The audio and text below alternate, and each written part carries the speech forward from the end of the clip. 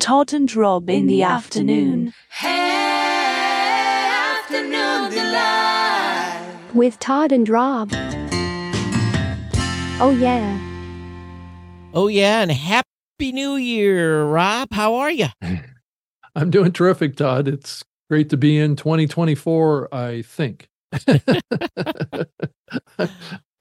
There's so much stuff out there in the world now. It's like, what's next is really the next thing. So it's like, what kind of waves of disenfranchisement are we going to see in the podcasting space? There's been a lot of talk about, how some people are upset that other people are saying, given a bad name to podcasting now, because financially things have been tough. So it's kind of an interesting landscape right now of a lot of discussion about where the podcast medium is now and what the future looks like and what we've been through, and everybody's got a little slightly different take on it. And I don't know if we want to talk about some of that stuff today, but it might be an interesting thing for us to dive into a little bit. We can, but I just want to let everybody know we are lit and live on those new podcast apps at podcastapp.com. We're on I changed everything. We're on a new streaming, I guess not necessarily platform, but interface. I tested yesterday, and we should be coming through audio-wise. So if any of you are listening on any of the podcasting apps, please,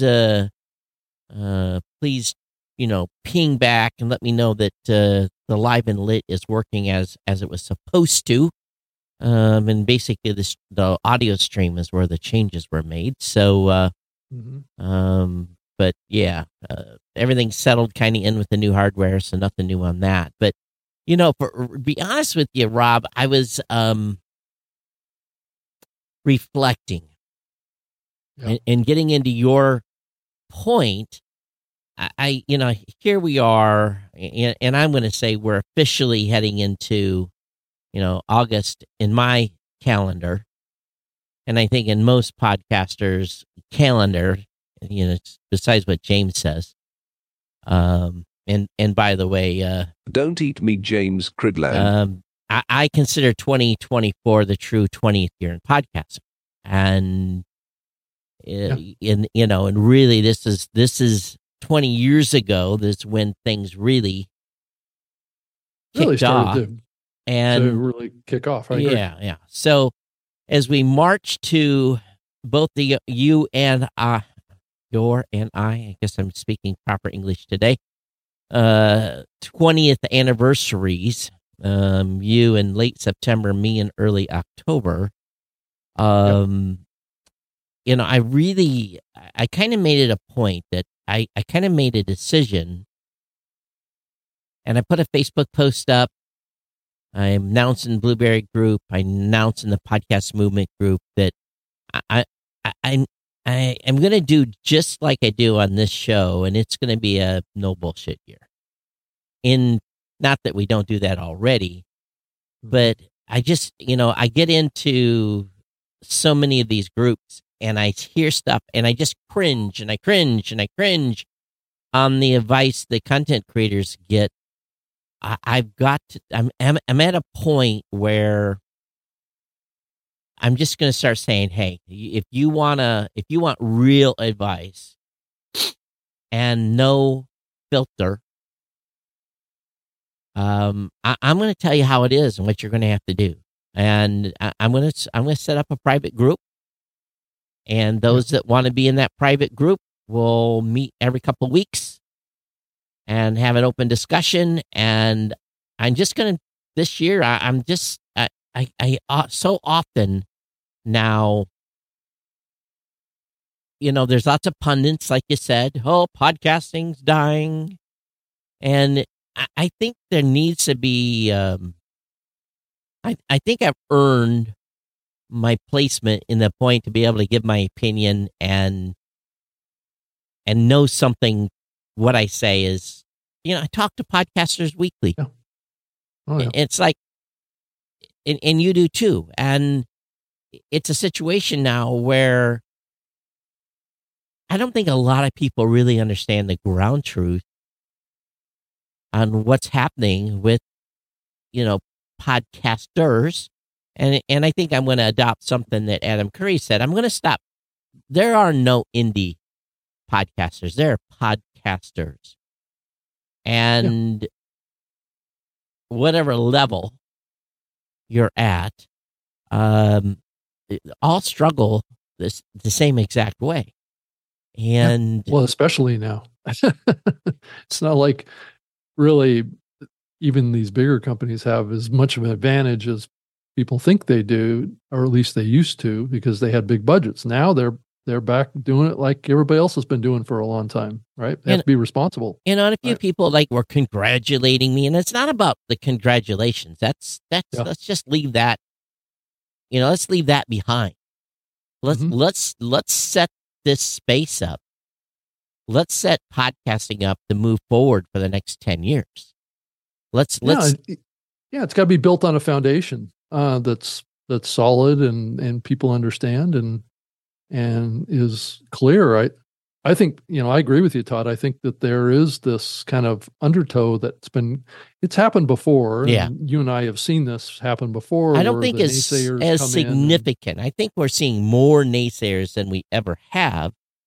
People like to pile on to a good party, when podcasting, dying. It's not. Well, I think we've fallen, in perception, we've fallen quite a bit. Whether or not that's really based on real data and real reality, I just think that we got to be, so hyped up about what this medium was doing and what it was accomplishing that it was a little beyond kind of where it really was all along. And people were doing things that were probably not smart to begin with this medium, given this enhanced feeling about the medium that somehow it was, in the gold age or something like that we had to, do things so much differently than we've always done them. And that's also coming out right now too. It's like, since the industry's down a little bit in its perception, it's like, well, now we got to redo everything, right? Right. RSS needs to go away and we need to go more proprietary because that's the only way we're going to come back. I mean, I'm hearing that kind of rhetoric too. And it's like, well, why throw the baby out with the bathwater? RSS is what built this medium. Why do you want to throw it out as a solution to a downturn? It just doesn't make any sense. And the thing is, there are solutions to address many of the concerns, the things that they say about RSS, right? So, but yet they've ignored. Nobody wants to do it, right? Yeah, they've ignored those, these new adoptions and some of the stuff we're doing in podcasting 2.0. But I think that we need to remember, and I think podcasters are starting to wake up to this, that, and I'm going to be very, very frank here. Mm-hmm. And I'm going to go along a party lines. You can't trust YouTube at this point. You can't trust them to do the right thing, because Google has a history of not doing the right thing. For number one. If you want to have a YouTube channel. And Todd, also just another layer on top of that. Can we ever, or should we ever, trust any huge corporation that has a lot of power and control? I think is the bigger thing. Right? And we had a show today that is making the move over to a platform that shall not be named, that has been promised a bunch of money. And we basically said, okay, we recommend that you don't shut your account down here. We're going to leave the lights on for you. Mm-hmm. And as soon as the grass isn't greener on the other side of the fence, you can come back. But there's this demand. Oh, you have to move to our platform. You can't be hosted anywhere else. You have to be hosted over here. And that's fine and dandy. They can make the move. Time and time again, we've seen people leave, and then a couple months later, they come back because the grass wasn't greener on the other side of the fence. So if we look at what Spotify has done, again, you're being you're being monetized. Your content's being monetized around you. Mm-hmm. Your audience members are paying to be over there. And again, it's a closed ecosystem. It's a monopoly. So we don't care. And I go on the mantra. Go ahead and distribute to all those places. It's all good. I'm not naysaying not being on YouTube. I'm not naysaying don't be on Spotify. I'm not saying that. What I'm saying is don't forget that these folks are not your friend. They don't care about you. Mm-hmm. And you should care about yourself and care about your brand. And it doesn't matter where your host is, as long as you control your RSS feed, you're good. Now, of course, I'm biased. I want them over on Blueberry, but not all of them are going to move. That's fine. And those shows are chasing money, are going to chase money. And again, I have serious concerns on that space too. Because I don't think 2024 is going to be any better money-wise on the advertising side. They can say all they want. Oh, spending's going to be up and everything's going to be good. But it's just like the news. There's no recession. We're not in a slowdown. Yet we had 8% inflation the year before, 4% compounded again this year, whatever it's going to be, so you're compounding inflation, people are tight, budgets are tight. I just come off the holidays talking to a lot of people, and I talked about on the last show. Maybe it's good in your neighborhood, but yeah. So I think 2024 is going to be another rough year. I hope not. I hope it pulls out and we make a major recovery, and everything turns to to gold. But wish in one hand and poop in the other, and see what you get first. So, and that's not even. That's an interesting analogy. I haven't heard that one before. Well, my dad would use another term, and it wasn't it wasn't right. poop. You wish in one hand, and I think that we need to set realistic expectations.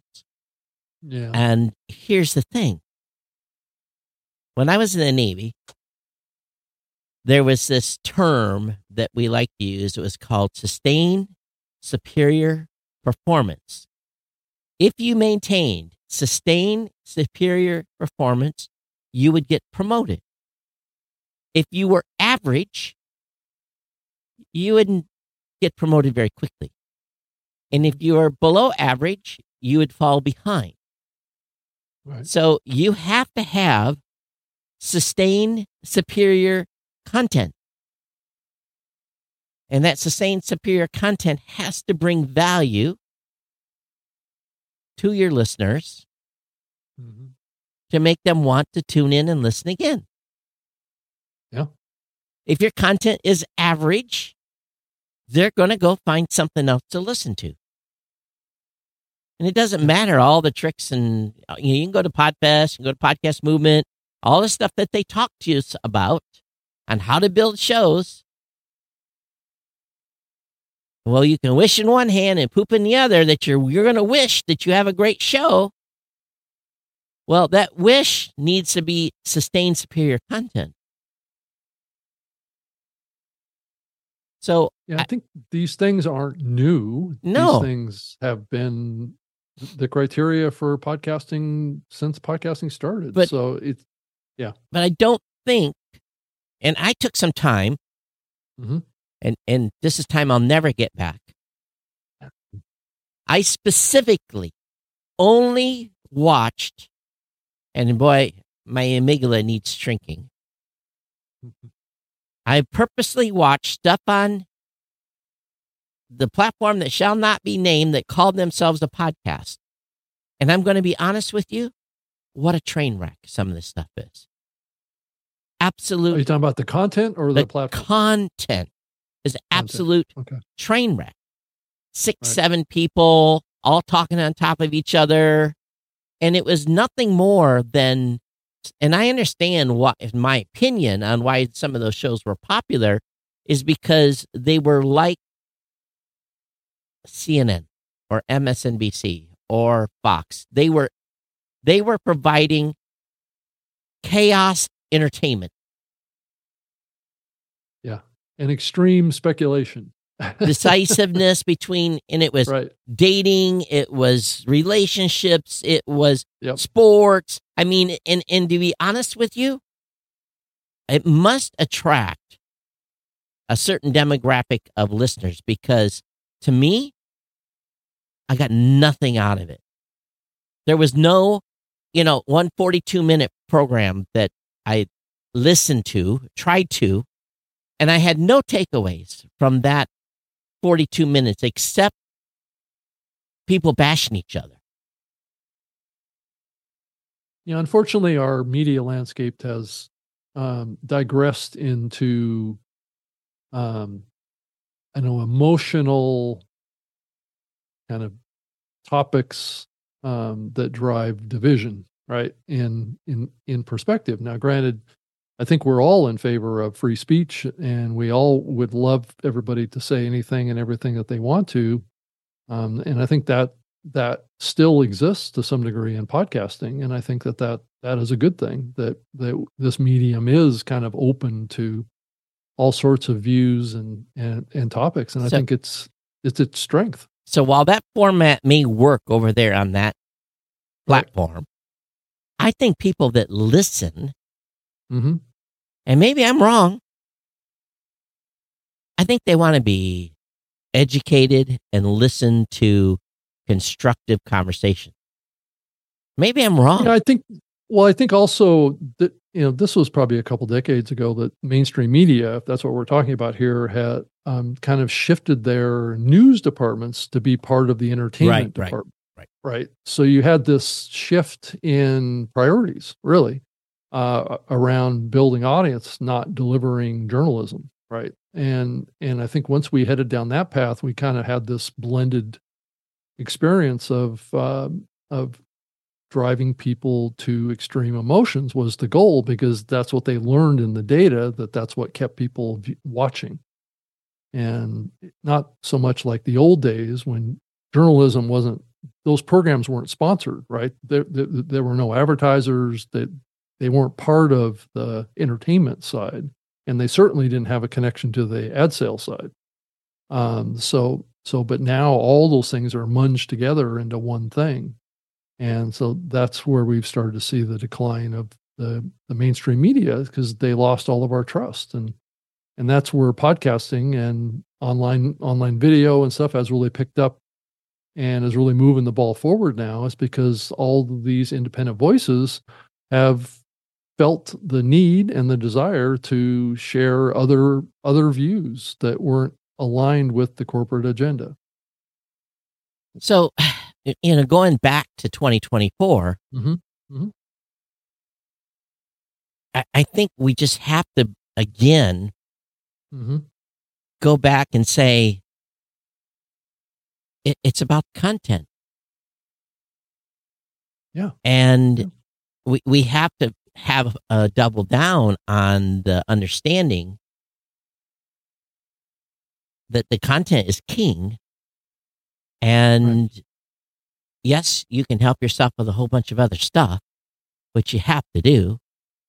Yeah, you have to think about distribution too, and how your content aligns with the distribution side. Are you reaching the right kind of viewer or listener in the right demo group to the kind of content you're creating too? And again, with only 0.5% of podcasters doing true video podcasts that are available via RSS.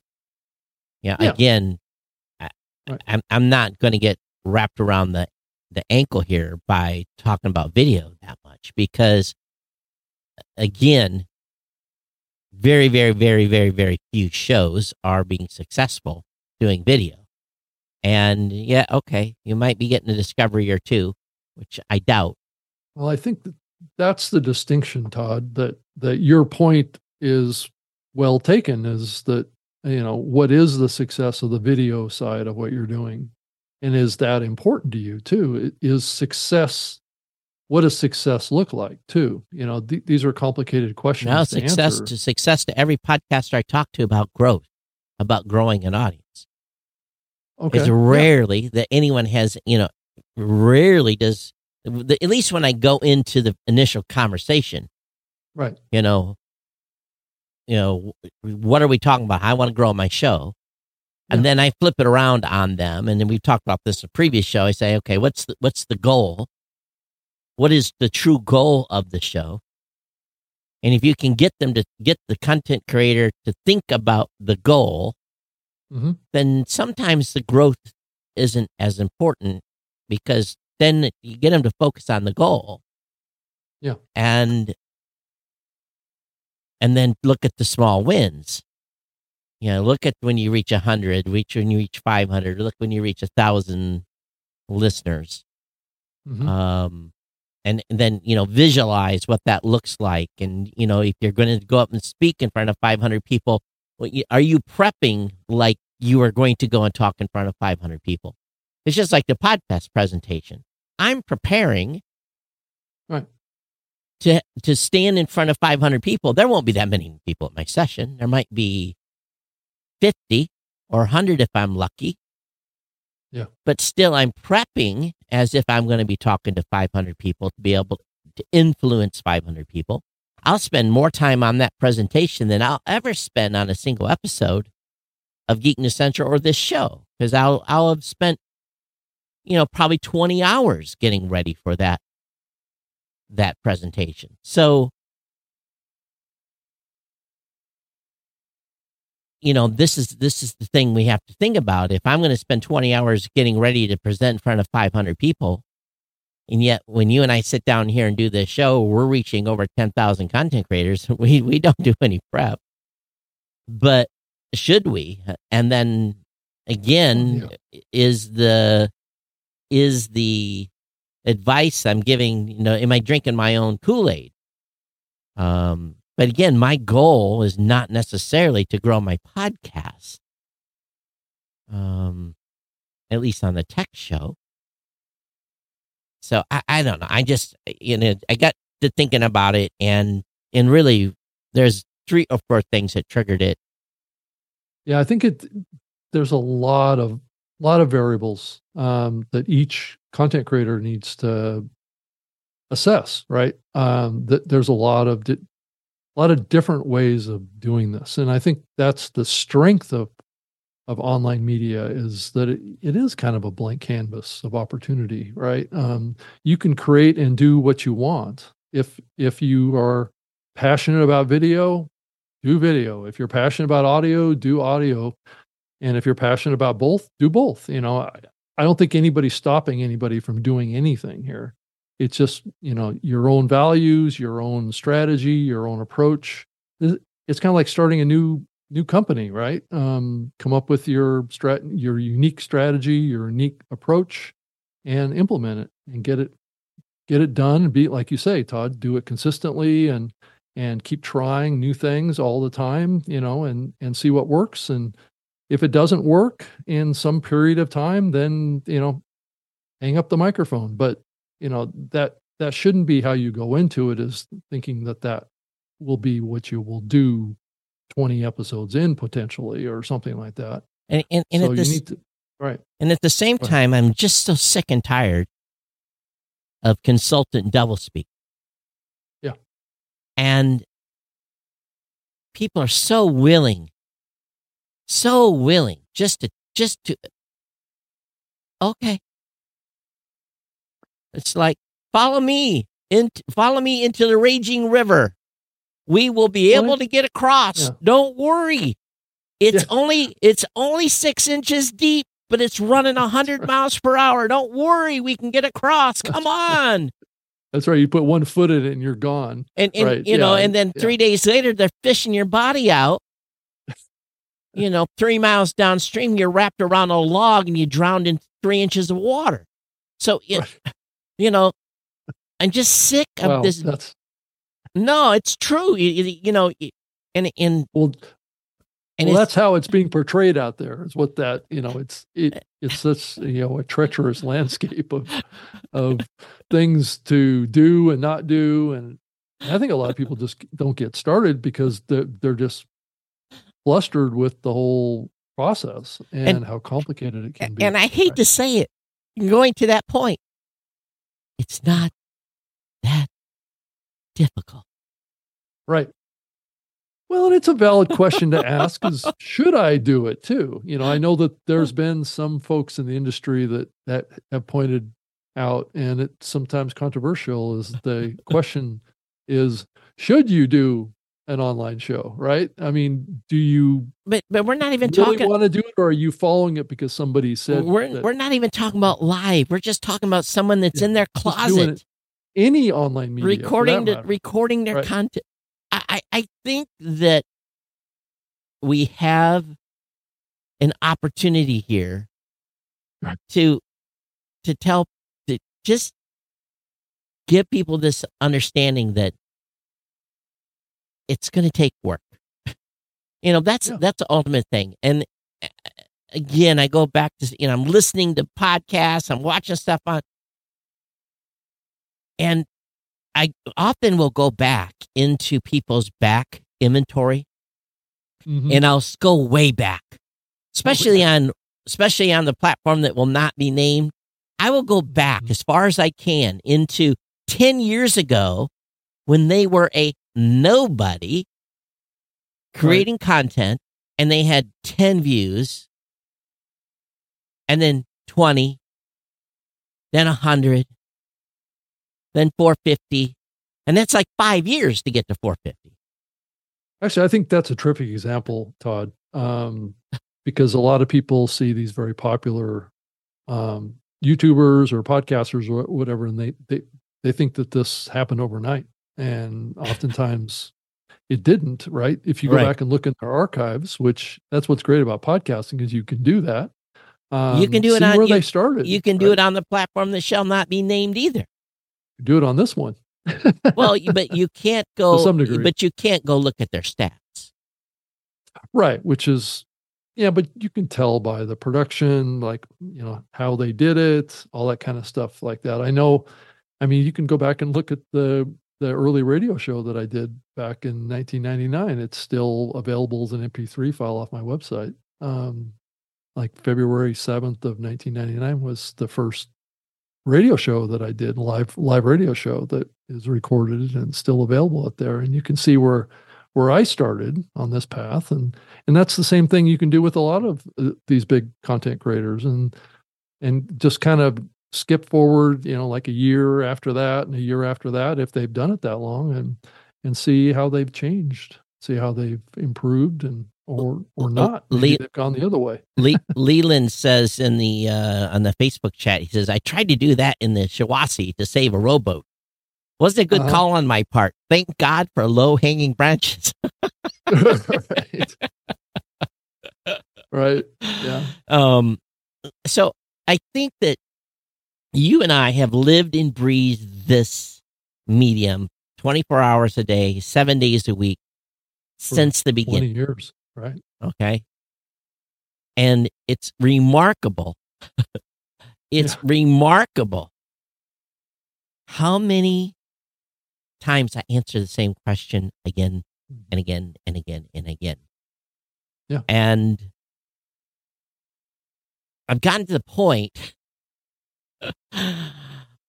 where sometimes my responses to people, they take it back a little bit, because they're like, it's not what they expected. Well, that was rough. Yeah. And so here's the bottom line.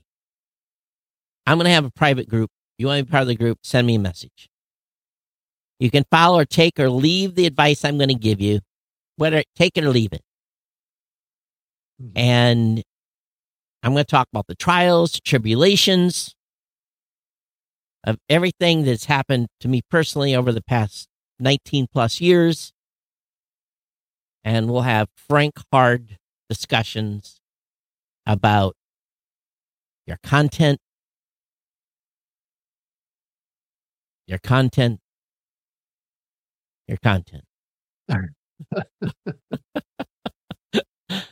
And okay, yeah. So it's going to be a no bullshit perspective. Yeah. So okay. Take all these other naysayers. I see the numbers. Matter of fact, Blueberry's going to start putting out our own report. It's going to be unique. We're working on getting the first version of it out. We ran the data yesterday, and we'll talk about what happened in December in a few days. So do you say report, is it around metrics? And it's going to have a whole bunch of stuff in it. Okay. And we tried to come up with something. Some of the stuff would be some that repeat other people do, but some of it's, we're trying to get some unique perspectives from the data sets we have. And I think that's going to go along with setting some of the narrative of some of these discussions as just, the hard reality. Mm-hmm. I'm not trying to make anyone quit. This is no, if not the obvious. I mean, the opposite. Right. Of that. This is today. People get off on the right foot. This is today. Right. And I've been saying this for 6 months or 9 months or whatever it's been. It's the best time ever to be a podcaster. It is absolutely, unequivocally the best time. Yeah, because hopefully in the future there will be an upside here. Right. We've seen a significant drop off in the amount of active shows and people publishing new episodes. So whenever you see that, there's always a down, but that also means that eventually it's just like the stock market. If you stick around long enough, it'll pop up higher, and that's what's going to happen. I mean, this happened back in 2008 and 9, where we saw a big fall off of content creators, and that's where a lot of the most popular podcasts, they all started back in that time frame. Yeah. Leland says, they kept growing. Right. Another comment, Leland said, wishing you both a happy new year. Be sure to get in on the latest declaration. I don't know what that is. Declaration? Yeah. Leland, you're going to have to clue us in. I don't know what that is. Eileen, happy new year to you as well. Thank you for chiming in on YouTube. So did you see the news on Generation Z, which is the younger side of the podcast community? I think it's the 18 to 24 age group. The Gen Z biggest podcasters are all working from bed. Did you see the headline of that? Why would they say that? Why is that? Why is it so demeaning? Well, it says it cuts down on room echo or something like that. I don't believe that, but it's just an interesting working from bed. Take. That is like the ultimate demeaning. Yeah. Who wrote that? I agree with you. Let's see where that came from. Let's see here. Working from Fast Company of all places. It says why Gen Z's biggest podcasters are working from bed. I have a bunch of kids in the 18 to 24-year-old range. And you know what they're doing? They're working their butts off because they're trying to survive in this cruel world right now that is where costs have went up. They're not working from bed. So the first sentence of this article in Fast Company is this a woman, I'm not going to mention her name. She's an iconic 90s supermodel, I guess. I'm not sure how that's a Gen Z, but maybe. Yeah, I guess it could be. Says, wouldn't get out of bed for anything less than $10,000 a day. What? That's the first paragraph of this article. It says, now a new generation of young media personalities are finding they don't have to leave bed at all to make bank. In fact, for some, the bed has become the broadcast set of choice and the strategy to connect with audiences in a whole new way, Todd.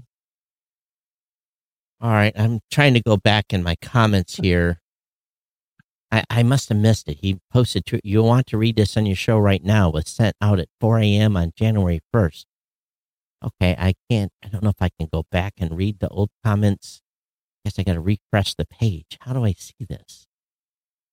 Oh. What was it called again? Oh, I don't know if we can talk about this on the show. Oh, okay.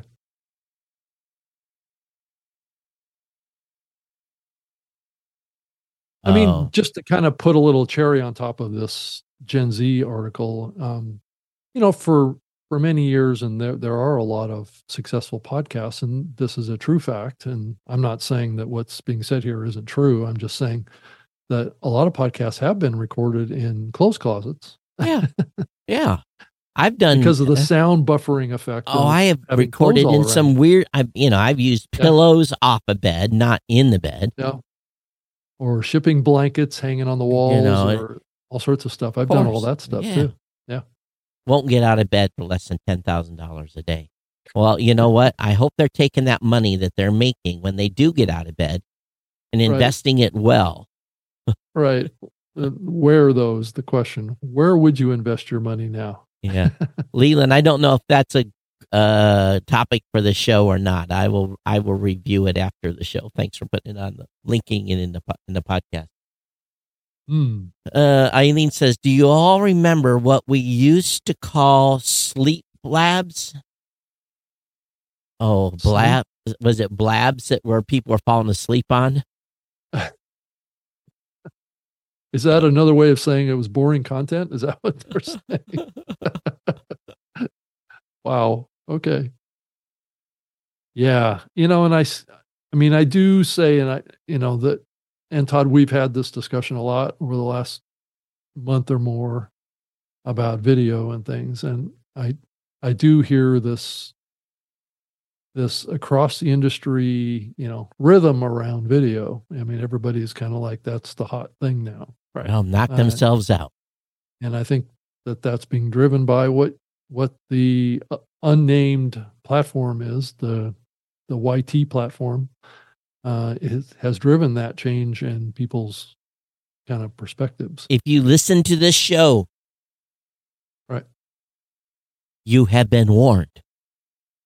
You've been well, yeah. You've been warned that, just tread carefully and make sure that it's not a waste of your time, right? That's the takeaway.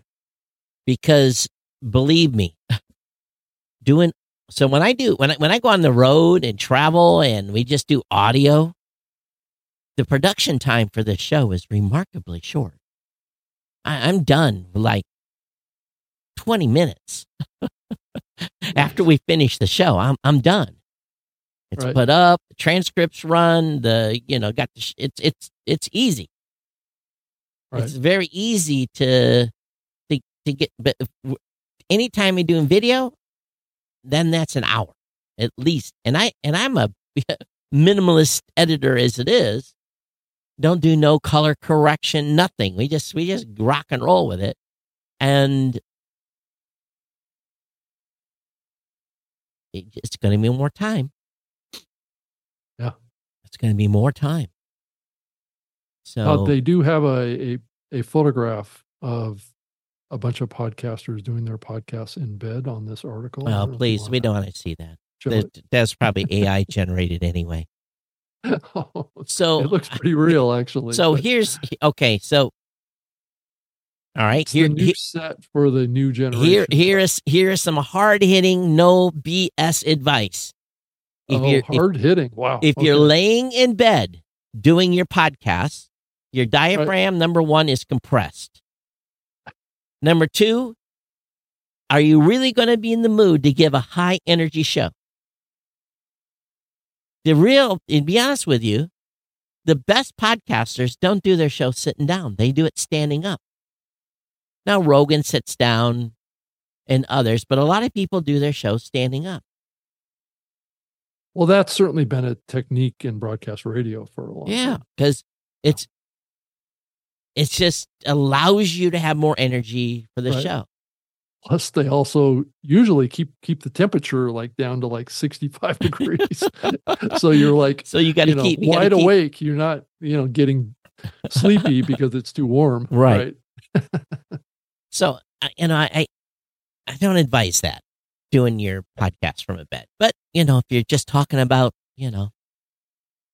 it's this concept, Todd, and I've explored this a little bit with my work with the Nomano platform around the kind of more casual recording environment. So you can get in with some of the newer technology that's coming out, where it creates more podcasts that I would consider to be more conversational, not interviews per se.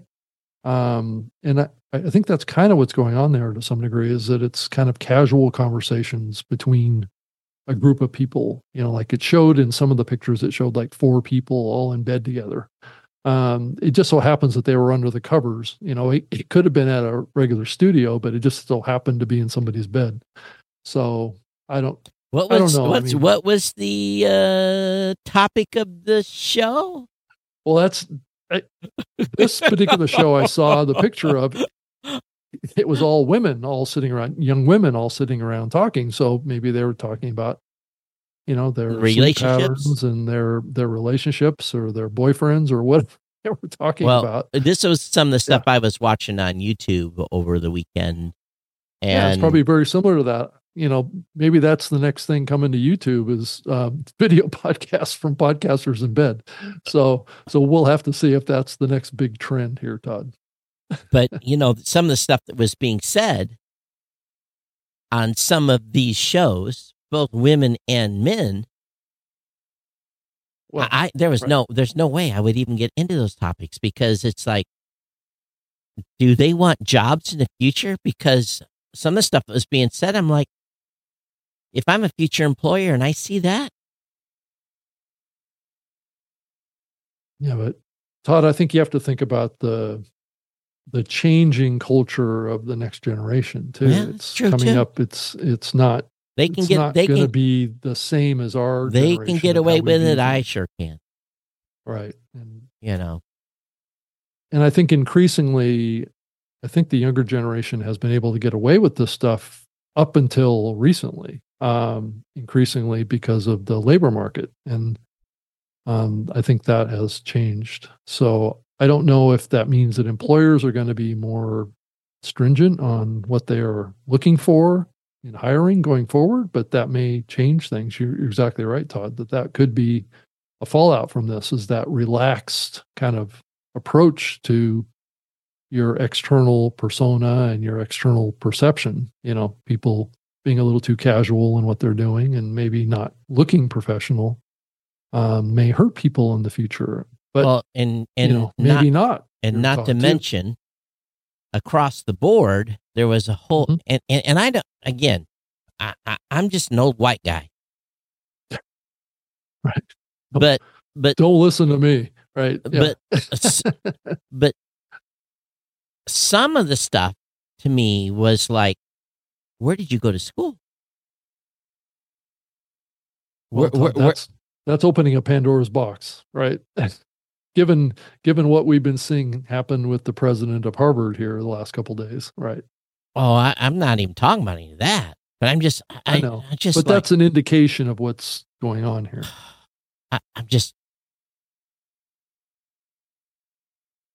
I'm old, so just it is what it is. Well, I'm trying to see the world through I'm too people's eyes, and I know you are too. I'm trying, but also see it from a very practical perspective too, and knowing that I guess it depends on the audience that you're trying to reach with your show, for sure, and that's what the bigger. And some of those shows were definitely 18 to 26 if you're or 27 speaking crowd. to an audience that appreciates you doing your podcast from your bed, right?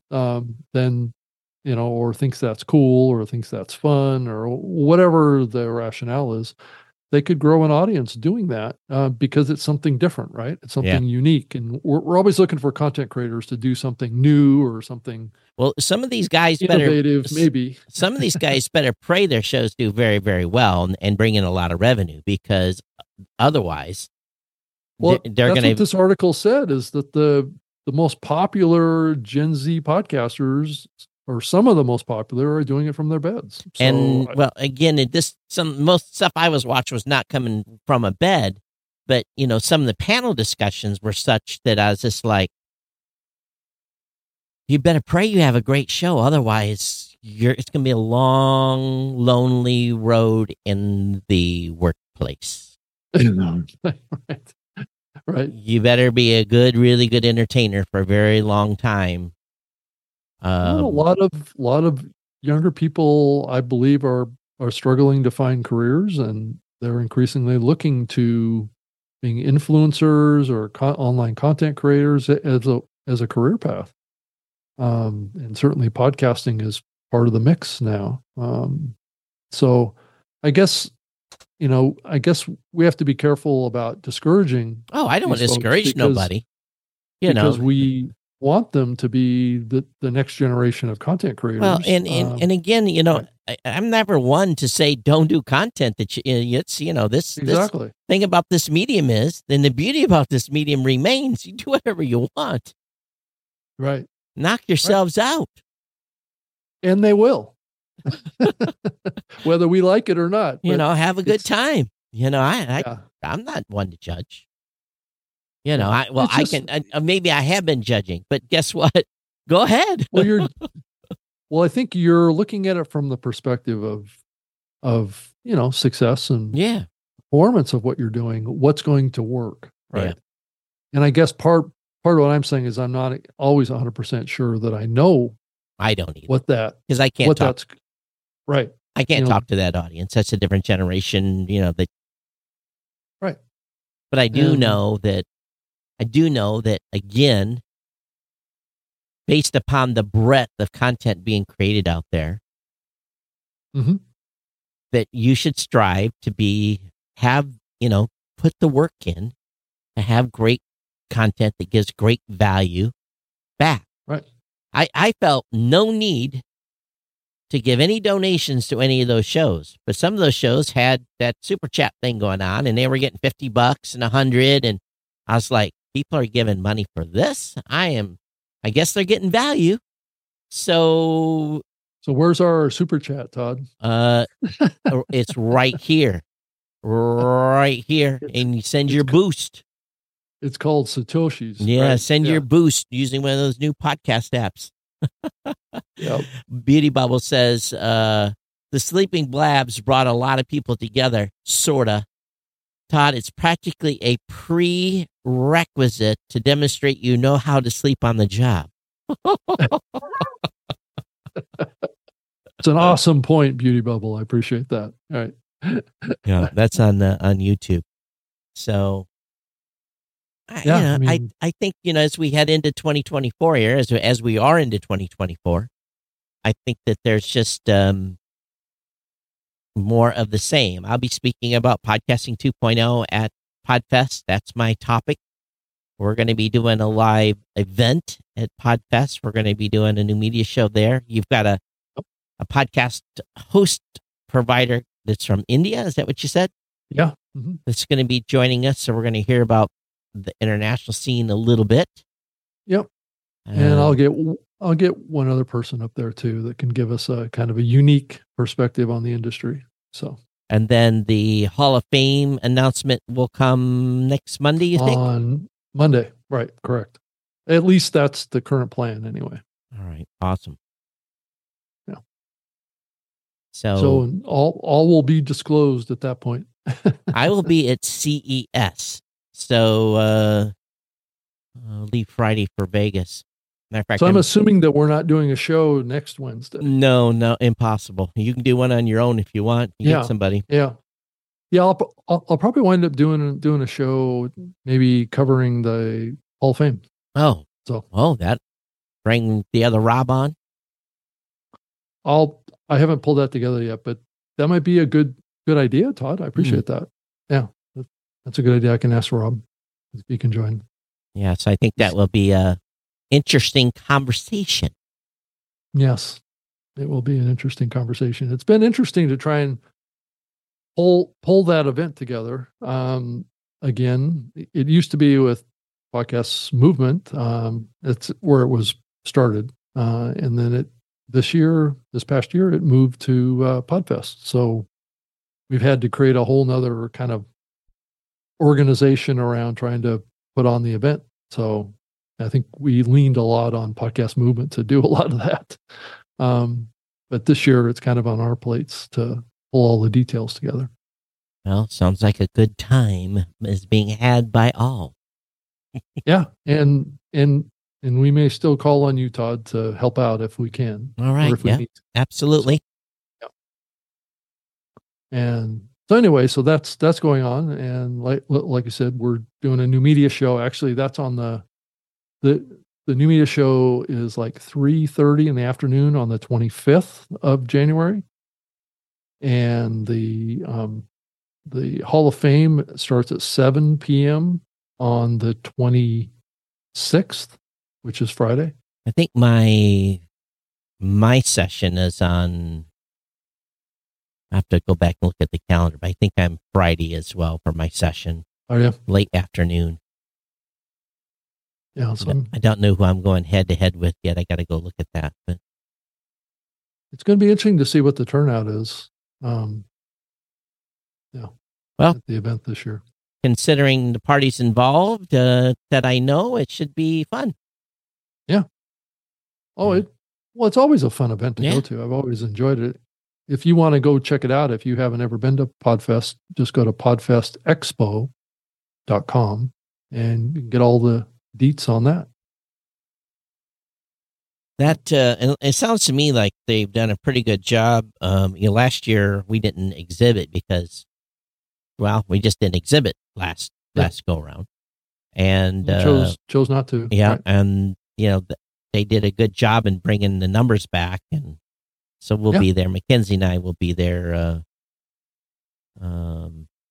It's podfestexpo.com. Podfest Expo, right? Yeah. And then the Hall of Fame. If you want to check on that website, you can go to it now. It's at podcasthof.com. It's a Podcast Hall of Fame, and hopefully that site will be updated on Monday. So let's see if all the new deets. Let's see if I can find my session. When's it going to be? 2.0. I have to search for my name. Yeah, so we're 3:30 to 5. It's going to be our dealio. I don't know where the heck mine is. Because it's in sub-sessions is what you got to... Yeah, let me click on my name and then... what else? I also saw that the average cost per thousand for podcast ads for 2023 via AdvertiseCast was $22.58, and I guess it represented a 6% drop year over year in CPMs. It said the December average was 22.9 from November to December, so that was up a little bit. I guess the average was 23. 22.58. 22.58. I guess my presentation is Saturday, right after lunch, 1:15. Oh, Saturday. Okay. So I don't know what is the that's a good prime day. Yeah. So awesome. Yeah, just digging through the schedule here, but gives me an extra day to tweak the presentation. So I saw that James linked to an article titled "A Year On from the Death of Podcasting." Oh my goodness! So it shows a tombstone with 2004 question mark. It says 2022, the year that podcasting died. 22 was the year. So someone backdated it to 22, huh? Yeah, I guess. Well, yeah, I guess it's kind of a referential article that was talking about the prediction in podcasting. So we're still here. We are still here, right? But I think he was a year late in his prediction. We've seen, what is this, a fifth cycle of podcasting is dead?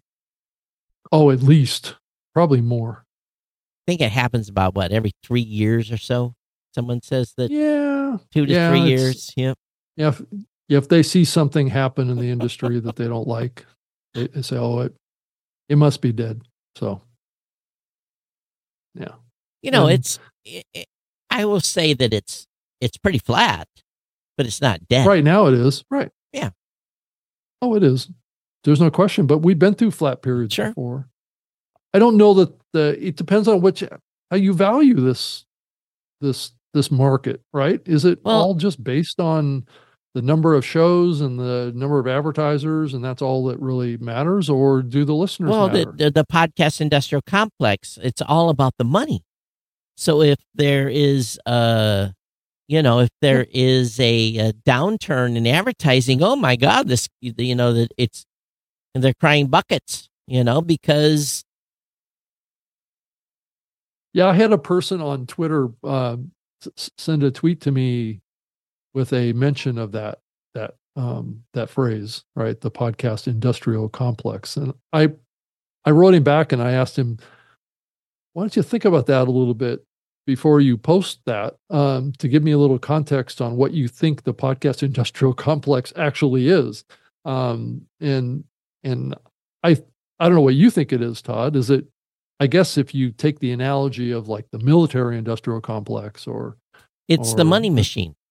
Right. It's usually a referential to big companies, right? Yeah. Well, it's the companies that are, driving the $2, $3, $4, $5 billion in, advertising revenue.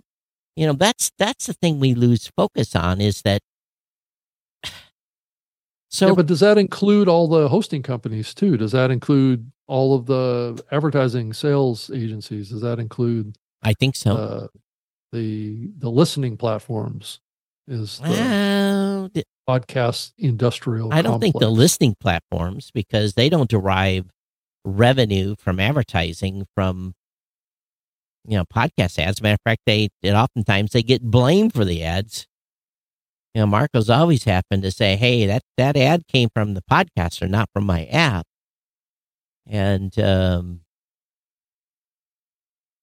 don't know, I guess we're part of it. If you consider, we're doing programmatic. So I guess we're part of the money machine. But at the same time, I'd like to think that things that we do are, ad revenue is not by any means our primary focus. I mean, it's like a 3% focus, 3-4%, maybe 5% focus. 95% of the rest of the focus of at least Blueberry, and I can't say that for Libsyn, but for Blueberry, it's definitely tools and services, whereas probably Libsyn is more like 50%. Because of their relationship with, having owned AdvertiseCast. I don't know about Buzzsprout or RSS.com. They're probably like us on the advertising front. They run a little bit of programmatic, but again, more focused on services. Whereas Megaphone and some of those others are definitely, they are definitely tied to the hip to ad revenue. So I think it, depends on how you're looking at it from the hosting provider side. Yeah. Yeah. I posed the question to ChatGPT-4.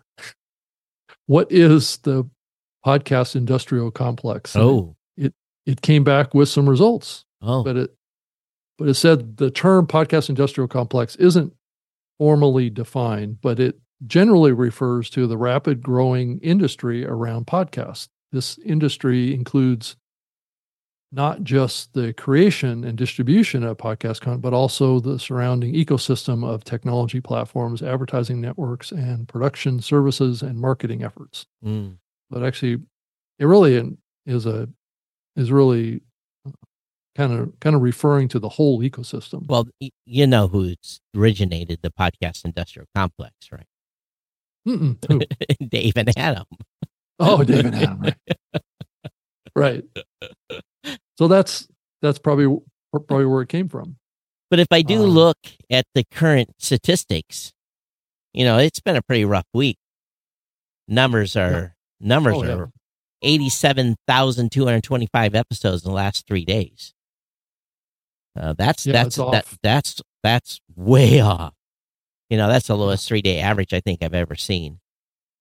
179. Of course, I just came off New Year's. It's in this year, New Year's was on everything fell on a Monday, so most people were off Friday, Saturday, Sunday, Monday. Right. Okay, so they got 4 days. So some people took off a couple days after. Yeah, so maybe took off Friday PTO, and then took Tuesday. They got they got 2 for 5.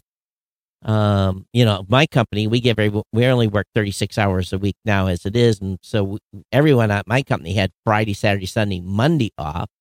So a lot of my team members opted to take Tuesday, Wednesday, Thursday, and half a day Friday. So, we really set them up to maximize their PTO time. And a lot of my team members don't come back until the 8th. So I'm sure a lot of people were off on vacation. And I know a lot of podcasters that are on the high end. They took a whole month off. They took, like from the 15th of December to January 15th, which is big. But yeah, this show's published in the last 3 days, 87, in other words, shows. That's not episodes, but 87,000. So think about this for a second. And where the opportunity lied for those that did an episode Friday, Saturday, or Sunday. You had lots of people, and this is what I was doing. I ran out of content. All my YouTube channels that I watch weren't producing anything. That's what made me go digging to watch a whole bunch of content, just kind of a research project. And did I lose you? Oh. No, I just shared. This is James Cridland's chart of active podcast trends off of the podcastbusinessjournal.com website. Okay, but so again, the thing with this chart, Rob, is the problem with it is that at a peak was at 360,000 down to 315. Yeah, so you've had over the past. Yeah, it's in the last 30 days.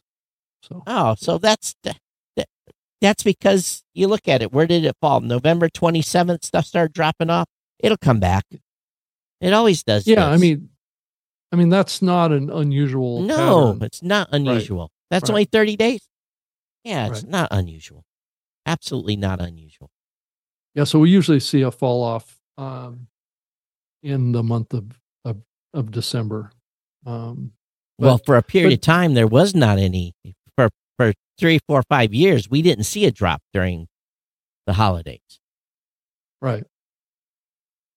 Because everyone was seeking content. And so I've been watching my stats, and I've only been doing one show a week because of the way the holiday schedule worked. And last Thursday, man, the show that I put out last Thursday, it had great numbers right off within 24 hours. And I'm sure this one will too, because a lot of people are, it's just the way the holidays fell this year. It was kind of weird. Mm-hmm. So I'm not worried about it. That number's coming back. Yeah, it'll be interesting to see if it starts to climb again as we move into late January, and see if and also, Todd, if you start seeing a growth in people coming in and creating new podcasts, because at an increasing rate because of New Year's resolutions or whatever, that this year I'm going to start my podcast. I know a couple people that I've been kind of giving advice to for a while that are doing that. Well, so good time to start. The audience there's not as much competition. Yeah, the audience hasn't went anywhere. They're still here. Right. Yeah. And really, if anything, it's going to be interesting to see what the numbers look like around audience from the Edison Research folks and Sounds Profitable or whatever about how audience growth is. Oh, they all went to YouTube. Right, Todd. Right. Probably some of them went from YouTube to podcasting and went backwards. Back that way again. Oh, can't do that. Possible. Although I have a couple of my favorite YouTube channels that have started podcasts. One of them finally responded to one of my comments, and they said, "Tell me more about this RSS thing."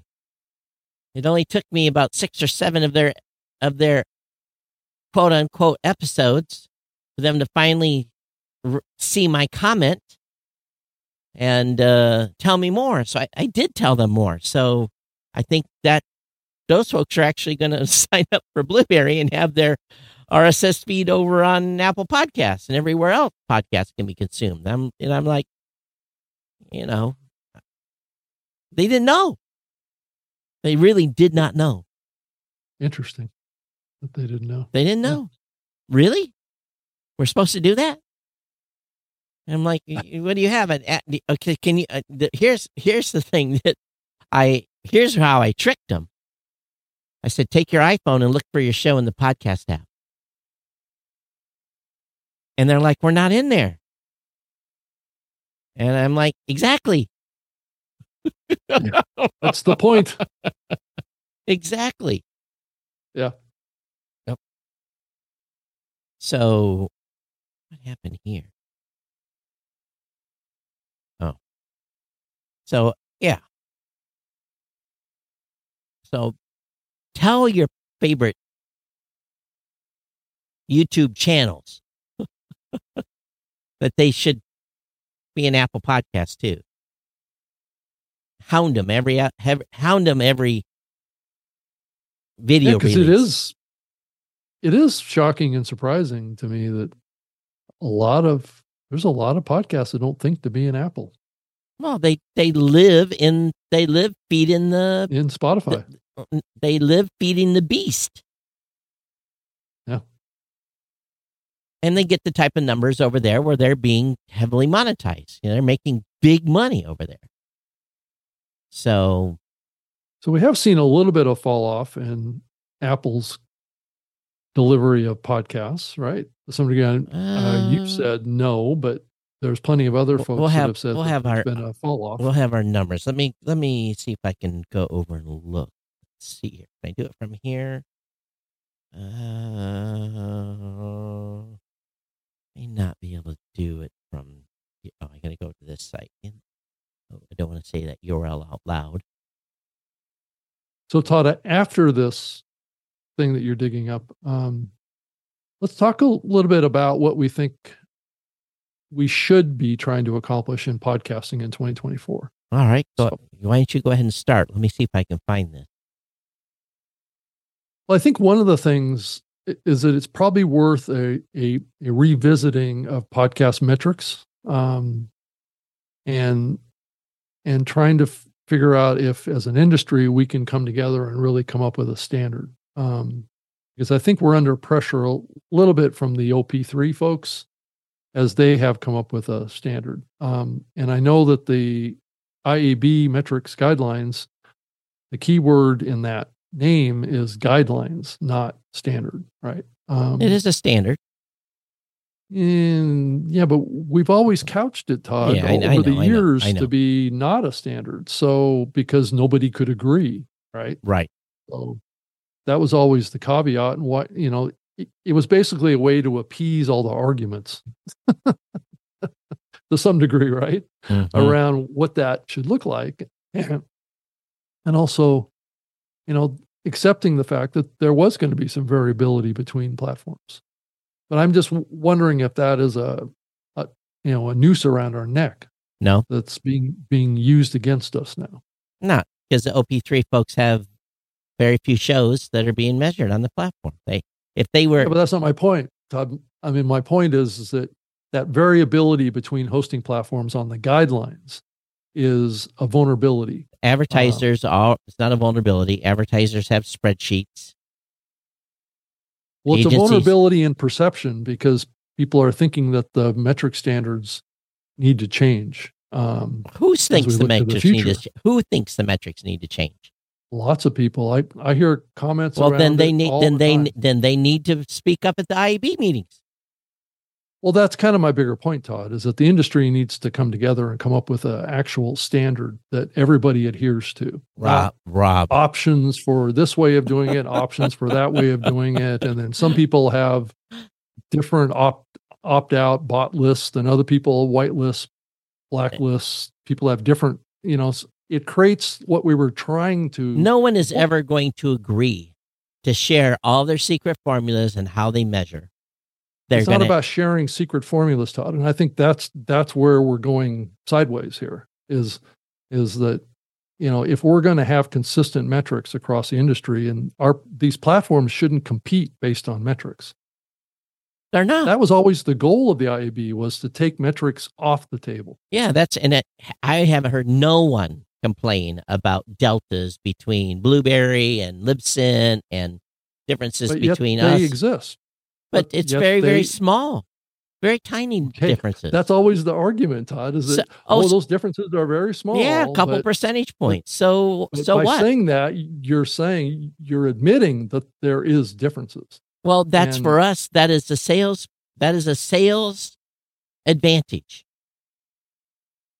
I understand, Todd, also that you don't want to invest in making changes or share your secrets. So no way. Kind of another aspect of this too. Not a day. No, I got millions of dollars wrapped up in my stat system. No way. No way. What? No way I'm sharing. That's kind of my point. We're leaving ourselves open for criticism. No, there's no criticism. Have not heard of a criticism I hear it all the time, Todd. From who? From podcasters. You don't hear it from agencies. They're not complaining. Look at what just happened with Apple. Guess what? Great sales advantage for me. Nothing changed on your platform, but 6% changed on Libsyn's platform. Yep. Because guess what? They're not investing.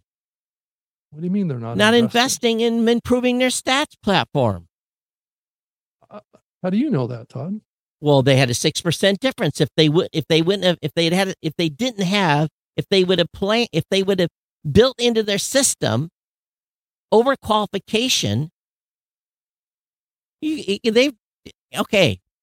Yeah, but there's no standard. So there is a standard. Anybody know what is consistent across? There is a standard. The problem is it's the minimum standard. It's the minimum requirement. That's what people need to realize. It's the minimum. Yeah. But yet, if you look at all of the other IAB metrics standards, not just podcasts, they are strict standards. Well, here's the thing. Podcast is the outlier. And they will never, ever, MRC will never, ever certify a podcast host because it comes from log data, not from client data. MRC, anything that MRC qualifies is all based on client data. And you're not going to get client data from Apple, from YouTube. So why did the MRC come into this conversation? MRC is what's made all the other mediums more tight. Okay. Well, that also plays into a narrative that's not good for the MRC has said for years they're not going to do it. Because which is also a vulnerability. No, it's not a vulnerability. It's a fact.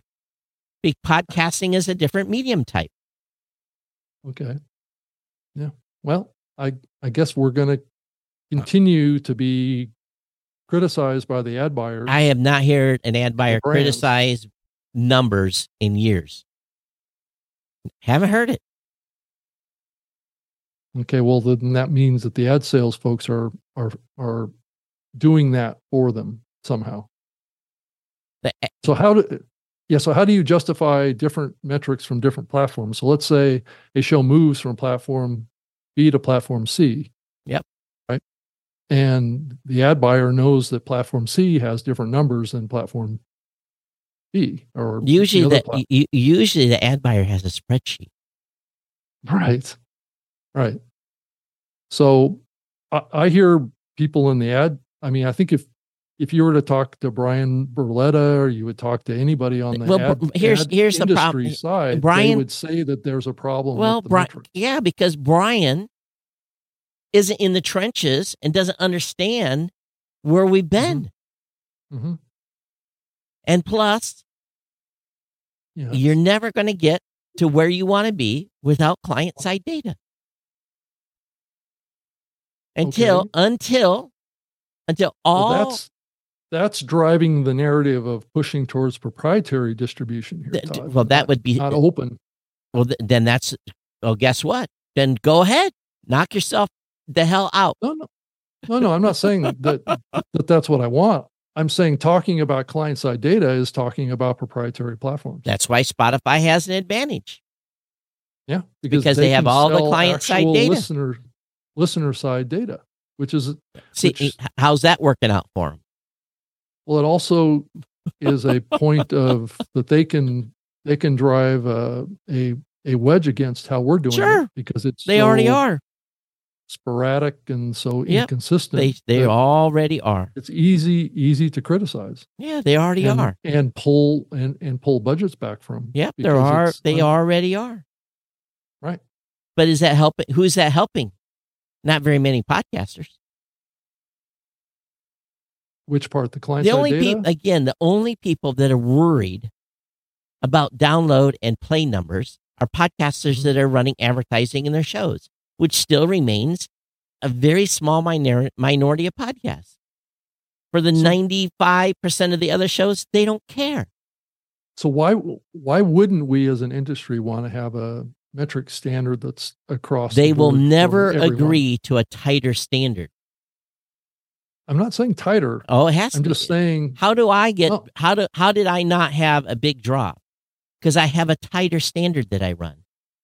Well, that's a race to lower numbers, right? Absolutely. So is that what everybody wants, is a spiral race to the lowest number? Do you think? Okay. So let's just take one variable in the IAB spec, just one. Mm-hmm. Mm-hmm. And this is something OP3 can't get because they don't have the log data. Let's say that I say to qualify something as a player listen that you have to have 20% of that media file delivered. Mm-hmm. Yeah. What do you think that's going to do to people's revenue?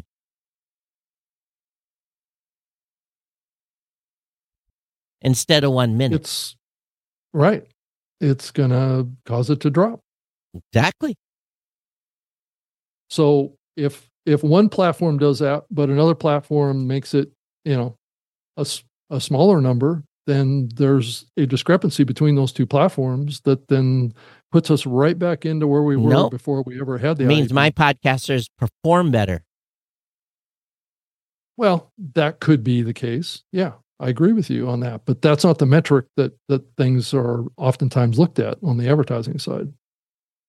The advertisers are ultimately the advertisers are always not at the beginning of the advertisers are always going to back it out and see what their CPA was if they're on a DR. Right. No, I agree. After the campaign is done, I'm talking about on the buy side, on the buy end. How are they going to evaluate? We've been running for 18 years. I know you have. Yeah. 19 years almost now without client-side data. And it is what we're still seeing platforms take big haircuts after all these years. Look at what happened to Libsyn. Look what happened to other platforms that got caught in this iOS 17. Right? They got exposed. Right? Sure. As having weak metrics. Not having weak metrics. Granted, if you made it through there unscathed, that's kudos to you. Not having weak metrics, having not analyzed deep enough. Okay, fair enough. So we want to keep it as a competitive tool. For me, it's a competitive tool. Right. I always tell podcasters moving to us, prepare for your numbers to go down. Mm-hmm. Yeah, it can be a frustrating thing for a podcaster. I mean, sure, we've seen this a lot, Todd. We've seen platforms take haircuts repeatedly over the years. Yep. And some put it off, and then years later they got hit with a big one, and they lost a lot of their podcasters because of it. So it's a gamble, the industry not having a strict standard across the industry. So because OP3 uses redirects, their numbers, just like our redirect, is always going to be lower than the hosted data. They're doing it the only way they can do it. Right. Until they start processing raw log data from podcasters. Or if whatever that methodology that they have gets turned into a standard that's implemented on other platforms. Yeah, but the problem that would be the only other way of doing it. It's not going to be, because no one's going to buy into that. People are already too heavily invested in the IAB, for better or for worse. Well, yeah, and I think that the worst part is how expensive it is. Its prices come down considerably. It's not like what it was. Okay. I think the renewal this year is going to be around, I don't know, 7,000 or something like that. Oh, okay. A renewal for a member. Just a renewal, but you still have to pay the IAB fees. Right. And, so it's still in the end a big check to write. At what point does that become less valuable? I don't know. There's a new guideline that is being drafted right now. So, okay. Is there a timeline when that may be out? I think they're probably come the new year. At some point, I can't go into the latest meeting, but at some point it'll be made for public review. And will that be a significant change? Will it bring us closer to more of a uniform kind of minimum? Minimum download's still a minute. So, it is okay.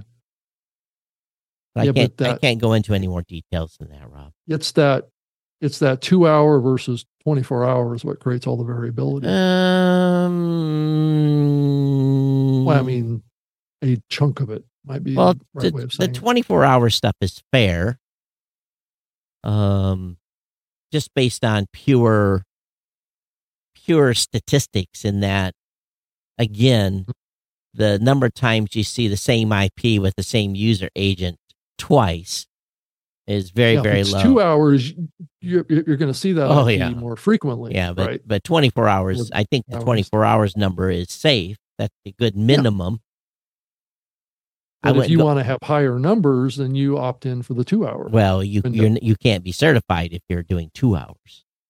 I thought that was the optional range. No, there's no optional range. It's 24 hours.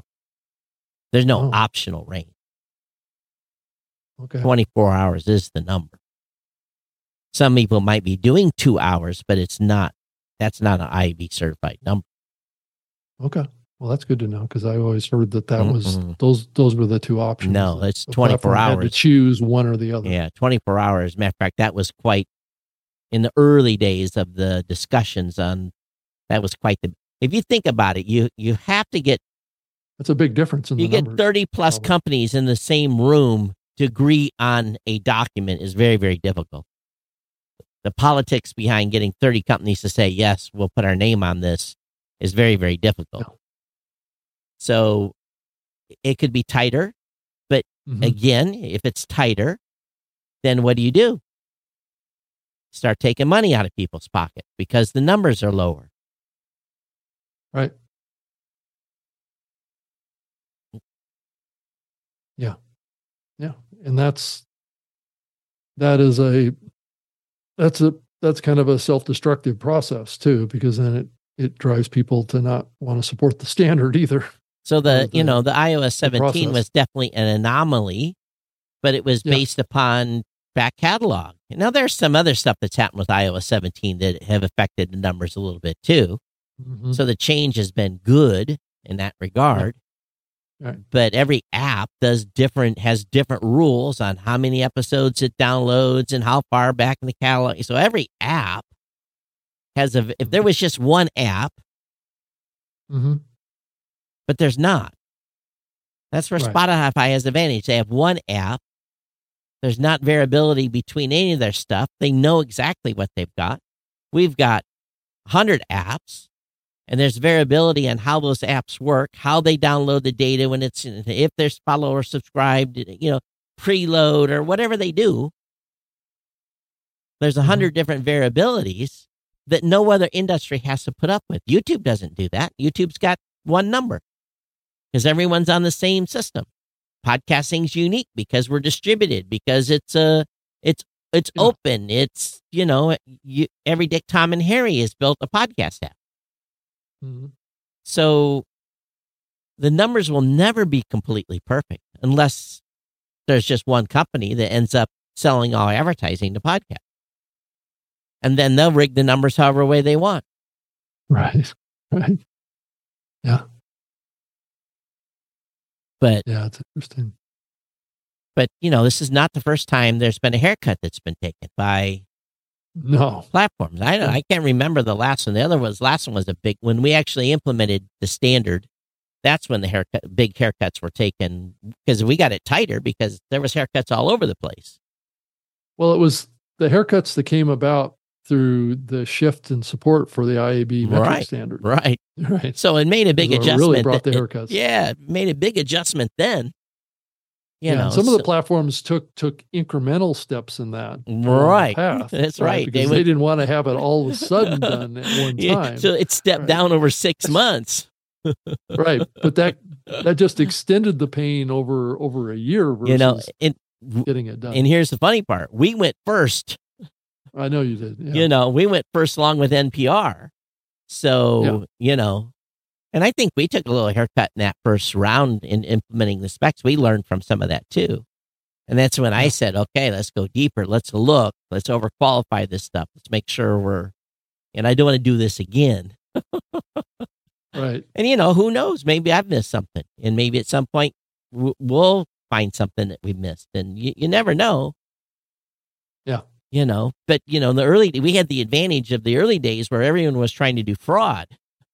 So, we had fraud prevention built in before we had actual good measurement stuff. We put more investment into fraud than we did on. Was it more kind of bots? Too? Bots and fraudulent clicks. Yeah, right. People running the click farms. So that was we put a lot of investment in that before we even really looked at some of the other stuff. Because the fraud was 50%. Yeah, I'm not seeing as many people pitching buying downloads anymore. So I don't know about you. It's plays. They've all switched to the word play, but it's still a download. Okay, so they are still selling plays, is what you're saying? Yeah, plays is that's how people are. Because I haven't seen it in my inbox of people pitching that. Yeah, everyone. They just changed the word. Download and play are the same word. It's just they just changed the word. Or it's impression. No, it's not. That's one person that's going to be severely impacted by doing that. You think so? I think so. I think that's very, very, very, very bad idea. But that's what the advertisers want, Todd. That's what the brands want. No, they don't. They want to buy the smart. They don't. impressions. They don't. They know they're still getting. Okay, an impression is a play, and a play is a download. Same word, same meaning. You get three different, but different connotation. But it's a connotation. But guess what? Impressions. That's the last thing I want to say. My website had 22,000 impressions today. Okay, great. We'll give you $1.75. Yeah, that's the worst thing you could ever call. I don't have to worry about it. I'm not involved in that stupidity. Right. And I think it's a very bad idea. I think people that decide to go that, they're not following the standard. Yeah, because the standard doesn't refer to impressions. No. Right. But yeah, I think it's easier to sell inventory if you tell an advertiser that they're getting an ad impression. Well, right? Because that's what a lot of these brands have been sold on the player platforms. Okay, guess what? That'll be a faster race to the bottom because oh my God. Yeah, wait till the CPMs drop like a rock. Well, that's what Norm at Podcast One wanted to do many, many years ago, right? Well, he was counting by sixes anyway, so that's how he made up more money in his pocket. That's how he made up. No, that's how. But at the same time, I was going into media buyers, and they were showing me a spreadsheet, and they were discounting that's true. his inventory. Yeah, so they were saying, too. So they're like, okay, they're giving me 28, and they're giving him 11, or 10, or 9, or 7 because they know he's overcounting. Right. Yeah. I don't know what they're doing now. I can't speak to what they do today. I don't. This is a long time ago. This is Podcast One. This is what we're talking about. Yeah. So I don't know if I don't think they're IAB. No, they're not. They remain not. Right. But they were on all those calls. Oh, and I can't go into those calls would make a great podcast. Right. Yeah. But I'm bound. I can't. We just all know it was lively. Well, and I think in the context of what we just talked about was that if you take the context of all those phone calls, all those group calls that were had, to really think that we can come up with an agreed to across the industry metric standard is probably, it was a series of compromises. Right. And that's probably putting it kindly, compared to really what it was. Right. So it was more like, this is the way it's going to be. And no, I'll go back and I'll just say it. Angelo Mandato. A group of people there had to come together to make that happen because, right. Angelo Mandato at NAB talked about this years before. He came armed with spreadsheets and printouts to Podcast Movement and presented. It was at NAB, and they all got in a room together. It was about 100 degrees, and battled it out. And he beat them. In other words, they could no longer. Not physically, but they could no longer beat them with data. Beat them with data. They could no longer push the agenda that was being pushed.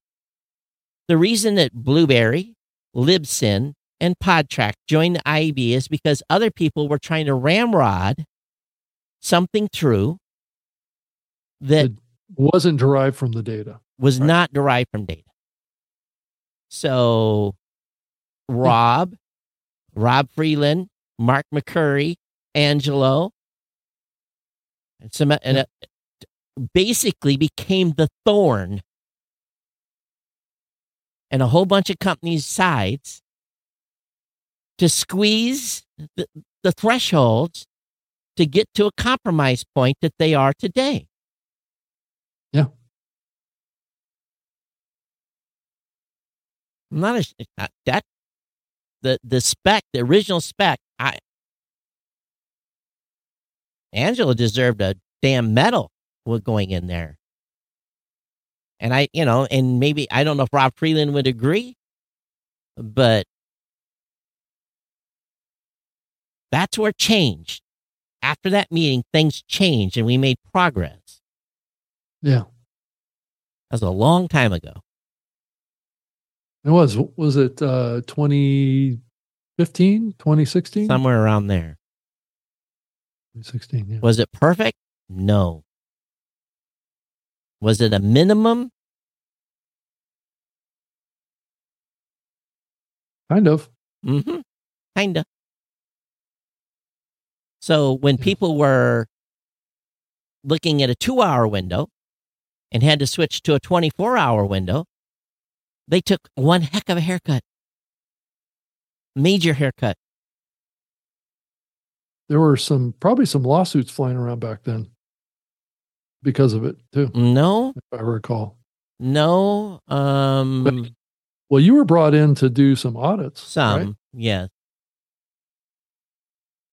And those came out of inflated numbers. There wasn't lawsuits, but there was voluntary. How should we say it? Make goods. Voluntary check writing. Right, voluntary check writing. Trying to avoid lawsuits. Right. Yes. That's all I'll say about that. Yeah. Yeah. Yep. And was put in the middle of some very uncomfortable situations. Yeah. Media buyers, let's just put it this way. Advertisers have known since the beginning of time that things adjust over time. It's happened in display. It's happened everywhere. There's been adjustments. It's a wild, wild west. Things get tightened up. Things get tightened up. There's adjustments. It's just part of doing business in the advertising space because this stuff happens. So advertisers are kind of used to it. In the end, if the advertiser, here's the ultimate. If the advertiser was happy with the results, if they feel they got their money's worth, there's no issue. Right. So let's say we've just now taken this new haircut. They should be more happy now with performance. Right. So there'll be a new performance level. And in return, actually, if it all comes out in the wash correctly, CPM should nudge up. If they don't, then the advertisers win because they're getting more for their money that they're spending. If CPMs don't edge up, if you think about it, in the early days, CPMs were 20, 22, 23, 25. That was pretty normal. They haven't changed, and we've taken all these haircuts, all number of haircuts over the years. Guess what? The advertisers have won because they're getting more value for the same amount of money now, and they're not upping their budgets. Right. So it comes out in the wash,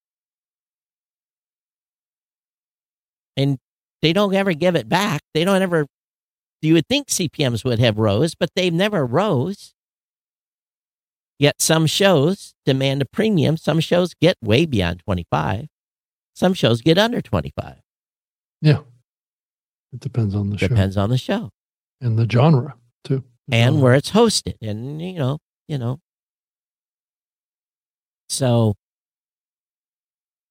I don't have to fight with the media buyers anymore. I don't do that. I don't have to do it.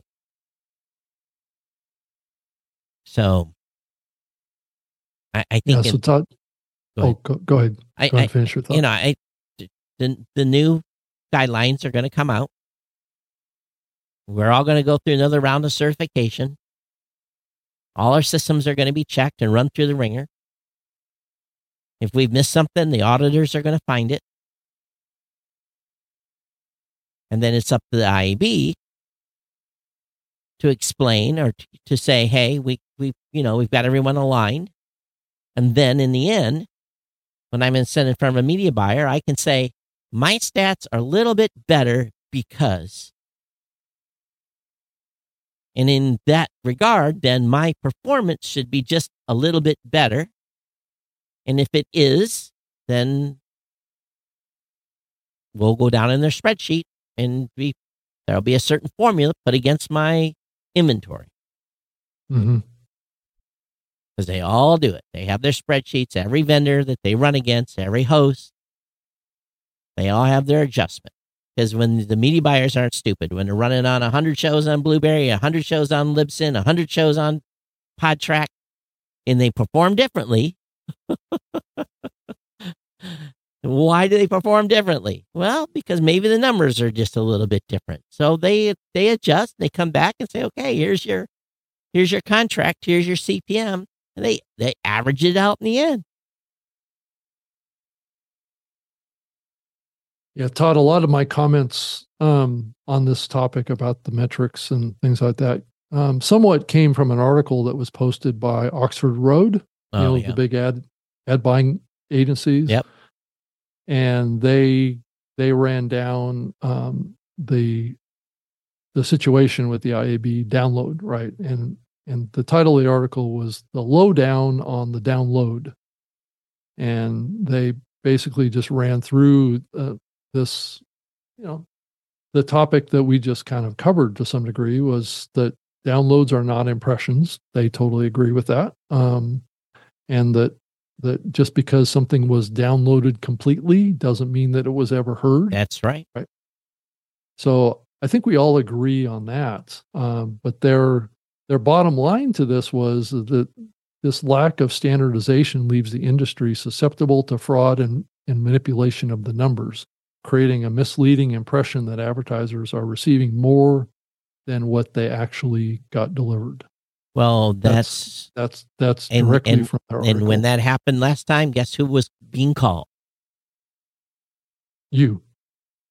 Best thing for Oxford Road to do is to hire a Blueberry or hire PodTrack or whoever you trust the most and say, I need a commercial account. Run your own prefixes. Give them to across all the shows. But that doesn't solve the core issue that they have. It gives them a number to work from. It just gives them a different number, but it's based on the same methodology. But it's based upon they get the same number for all the shows running all their ad deals. So they, as a company, can work off one standard and not have to work off 6 different reports they get from 6 different providers. They get their own report. Yeah, I think where the variability comes into play here is that just because a media file or an ad was delivered doesn't mean it was heard. And one of the variables that they don't know is what's the audience engagement of episode completion, of listening. Right. And there's no way for anybody to know except for a player platform to know that currently. No, right? we know of a sample. It's an estimate. It's a sample of each show. We can say that 8% or 9% of this show's audience got to the 78% mark. Of download. That's all you can see. Of you active can't see play. Plays. Yeah, we can see plays. Again, it's a small sample. That's what we have retention data for. This is something no one else has. It's something that we built. And again, it's a small sample. 7 or 8. Based on, so where are you pulling that data from? Log data. No, but where was the consumption experience for the listener? On a variety of different apps when they click play, not when they hit follow. So how can you definitively tell between the process of a download versus a process of a play? Depends. And that's when the part of the secret formula that we've run for a number of years to get that data. And again, every application does a little different behavior. So wouldn't we want to have that for the whole industry? Great. Todd? Pay me for it. Give me $10 million. I'll give you the formula. Okay.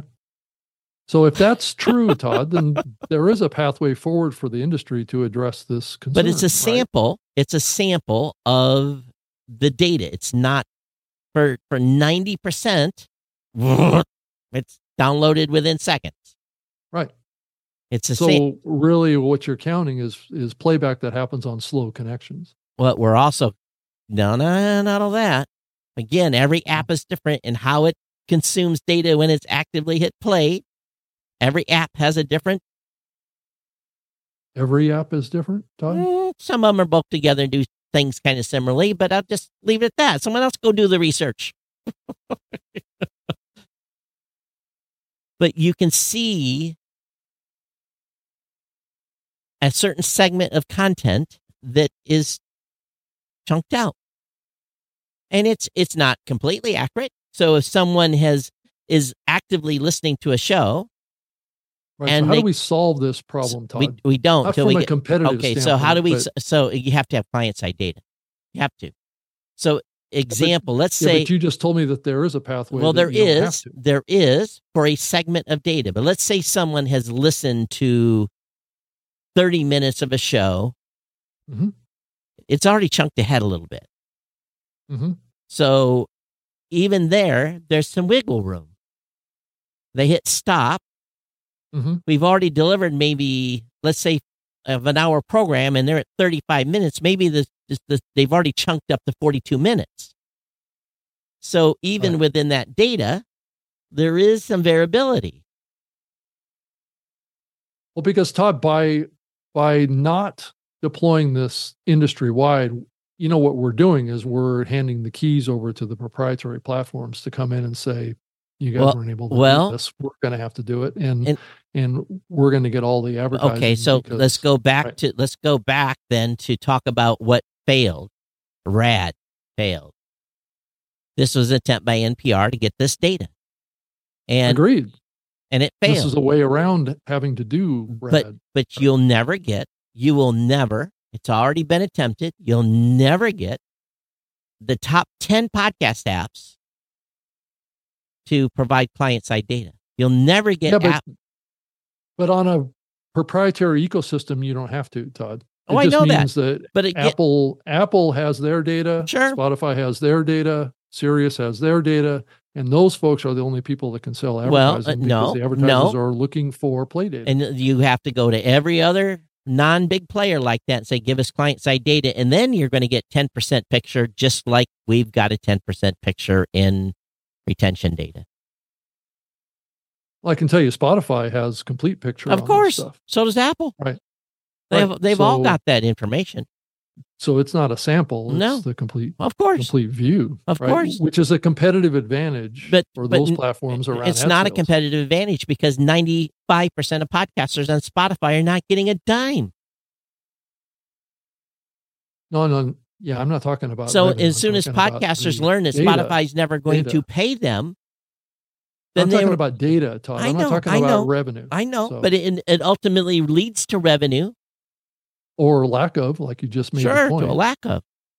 So that's even more of a reason to do this from an industry perspective. But you're not going to be able to do it from industry standard. Rob, you go ahead and spearhead. Okay, but you just told me that it was possible to do that. Okay, but again, right. They're still not going to be satisfied.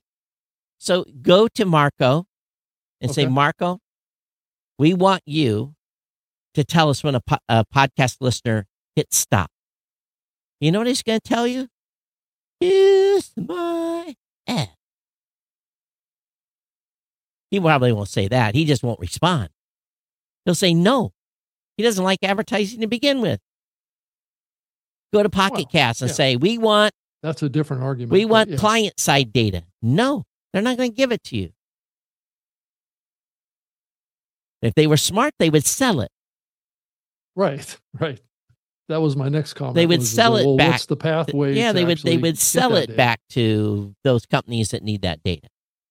Right. And then you'd have to have the listeners opt in to have that data shared. So I guess the bigger question is this situation going to persist for the next 20 years? Yep. We're never going to do anything about it. Not going to get fixed. Why? It won't. It's just the nature of being open, and it's a beautiful thing, isn't it? Okay, but there's a likelihood that because we didn't evolve this, that it will get it's going to hurt. It's going to hurt. Closed. Well, then it's going to hurt those that are revenue dependent upon advertising. All the more reason for people not to be so beholden to advertising. I just think it's bad. Overall, it's bad for the We've had the same conversation every year, Rob. This is the same. I know we have, but now it's coming up again, and we're in a new environment now, and advertisers, I think, are becoming much more. Well, they've already been educated. Demanding they can demand all they want. The industry to compete. Well, with, they've already other media that's giving them. They've already demanded to give attribution. They've already got that. They're not going to get it. They can wish all they want. Okay, wish in one hand, advertiser, and poop in the other. And guess what? You're not going to get it. If you want it, go to YouTube, go to Spotify, spend all your money there. Okay, that's the answer. Okay. I don't the think answer. there's going to be a lot of people in the industry that'll agree with you on that. Oh, I'm sure they won't. But guess what? There's no other way. Someone tell me how to get there. There isn't a way to get there. Well, one way is to do like you just said that you're doing. Then spend the money and build the system to do it. Okay. I'm not giving it away. All right. And again, it's a sample. It's a piece of it. Mm-hmm. And there's a wedge of uncertainty. How much further they hit stop at 30 minutes and maybe they've already chunked to 42 minutes. Right. So it's, on a 60-minute program, my folks got to 45 minutes. Well, maybe they didn't. Maybe they got to 30. We don't know. Mm-hmm. We can't answer that. We know they're kind of close. So even the retention data has a margin of error. Right. Put your advertising in early. I just think as an industry, we're playing with our future. Well, until someone comes out with an app that claims 97% of the listening audience, you're never going to get this data. Okay. Unless the industry is willing to write a check. To who? The app developers. Say, give us this data. Put in this system where your listeners come in. So imagine, here's the experience on, let's say they give Marco a big fat check. Something he can't walk away from. Seals his future. Let's say it's $10 million a year. Marco's going to put in a system when people log into the app for the first time. Do you want your play data reported back to the podcaster that's running advertising their show? Do you want them to know that you heard the ad and know your play habits? Yes or no? And about and a percentage. Isn't the other like the music platforms, and aren't they doing? Because they have it in the terms of service. Read through page 82. It's already in there. You're already giving it up. Right. So there's this trade-off. This is the thing we've been dealing with since 2005. That's right, and it never gets any better. That's the problem. It doesn't. So every year we keep having this same argument. And the reason pathway forward. And here's another thing that's crazy about the retention data. Depends on your audience makeup and where they're listening. Because if they have their audience on a certain app, the retention data that I have might be 1 or 2%. Because guess what? As soon as they hit play. Right. It just downloads it immediately. And it depends on the app. Hit play. Oh, I can get this chunk data. A series of apps to give me this information. This is not rocket science. Yeah. In some apps, again, you hit play and it looks like a download. Yeah, that's interesting. But you can't get that without log data. You can't you have to have raw log data to get this minimal amount of information. Mm-hmm. Yeah, it's interesting how, And sometimes the apps change. New version comes out, and all of a sudden, guess what I'm not getting anymore? Yeah. Retention data. Or app changes. Oh, they did something. Become more efficient with bandwidth. Apps that are efficient with consumers' bandwidth are the ones we get retention data from. So I encourage you, if you're an app developer, we love it when you're really considerate of active plays, of only taking the amount of data that you need to give them the audio that they are listening to. Hint, hint, hint. Yeah. Yeah. So just, I think we're going to continue hearing this chime of change. Well, they're making billions of dollars, so these companies can afford to write some checks to these app developers to get this client-side data. Yeah, well, you're that not would be one answer. I agree with you. You're not going to pay it to Apple. You're not going to do it for Spotify. You're not going to get it from iHeart because they're all got their own internal data. You're not going to get it from Amazon. and the subset of apps. So you're going to get maybe 10, 15%. That'll be your sample. And then you got to ask all the apps that make up that 10 or 15%, got to write them a check so that they provide client data in a specification that is similar to RAD. And every company's going to have to write their own check because they're going to have to write protocols to send Blueberry data. They're going to have to send Libsyn data. They're going to have to send Podbean data, have to send PodTrack data without intermixing the streams. Mm-hmm. So that becomes very complicated. Yeah, I think at one point, we all talked about having like an entity that sits in the middle of the industry. That entity will have to be paid for. Right. So you want RAD, Rob, is what you want. Well, RAD was more of a player. But RAD was a kind of a player that reported back to the hosting platform. Blueberry's player reports back to us. That's not what we're talking about. I know, here. but the player had to be implemented by developers in order to do this. Right. They actually had to replace their existing players that they had right now. And so what you're talking about here is actually taking the data from their existing players. Absolutely. Not replacing it with a RAD. And I think where we went sideways on the RAD stuff was that this new player had vulnerabilities in it. And here's another thing that you're up against. Most apps have no server infrastructure. It's on the phone. You subscribe to a podcast, they go out to Apple Podcasts, they don't have a server. You mean the apps don't have a supporting server? Nope. For a lot of apps infrastructure? Nope. A lot of apps run standalone. They make a call out to Apple Podcasts. They don't have infrastructure. Marco does. Yeah, so that's what I'm going to say. I think any kind of modern platform that has any kind of infrastructure has a database that drives the database comes from Apple. No, that's just a access to the data. That's right, but they don't have the core. Most of these apps do not have their own. Why run it when you can just do the API call back to Apple? I've talked to a lot of these developers too, and they have their own SQL database. And what they do is they do a query against the Apple APIs, pull the data in, and then parse it out. I think very few do that. We'll have to ask the app developers how many do. I think a lot of them run standalone.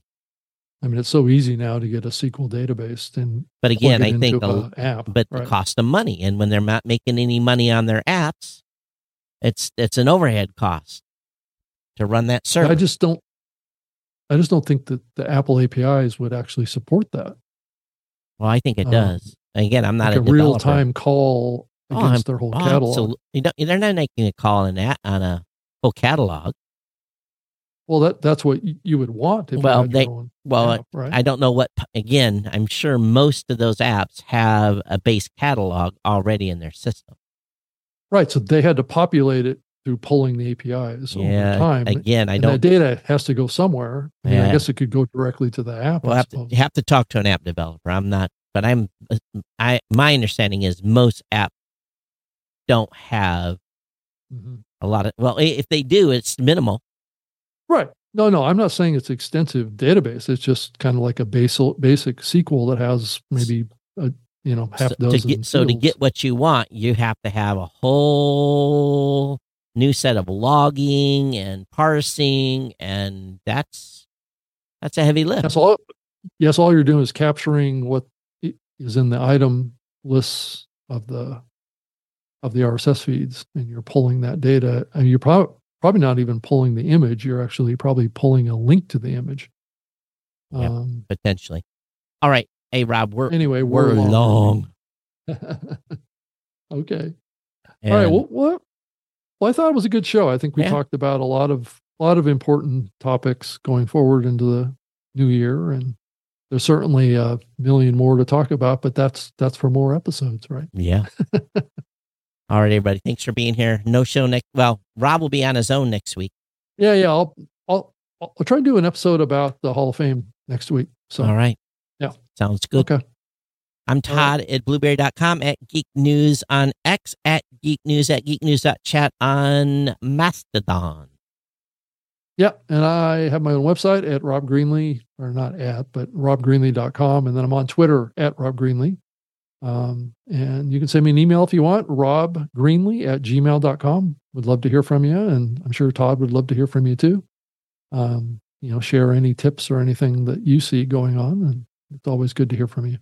And at the same time, I'm doing my tech show a day early because I'm about to embark on travel. So about an hour from now, Geek News Central will be live for those of you that are here. So hang out, and we'll be back on the air in about an hour with that show. So you will? Okay. Yeah. All right. So prep starts immediately. And then I'm post-processing 2 shows at the end of this show. So I'm going to be here until late. All right, everyone. Thanks for being here. We'll see you next time. Love to hear your commentary. Yeah. Send us some boost on the show today. Thanks, everybody. We'll see you next time. All right. Thanks. Bye.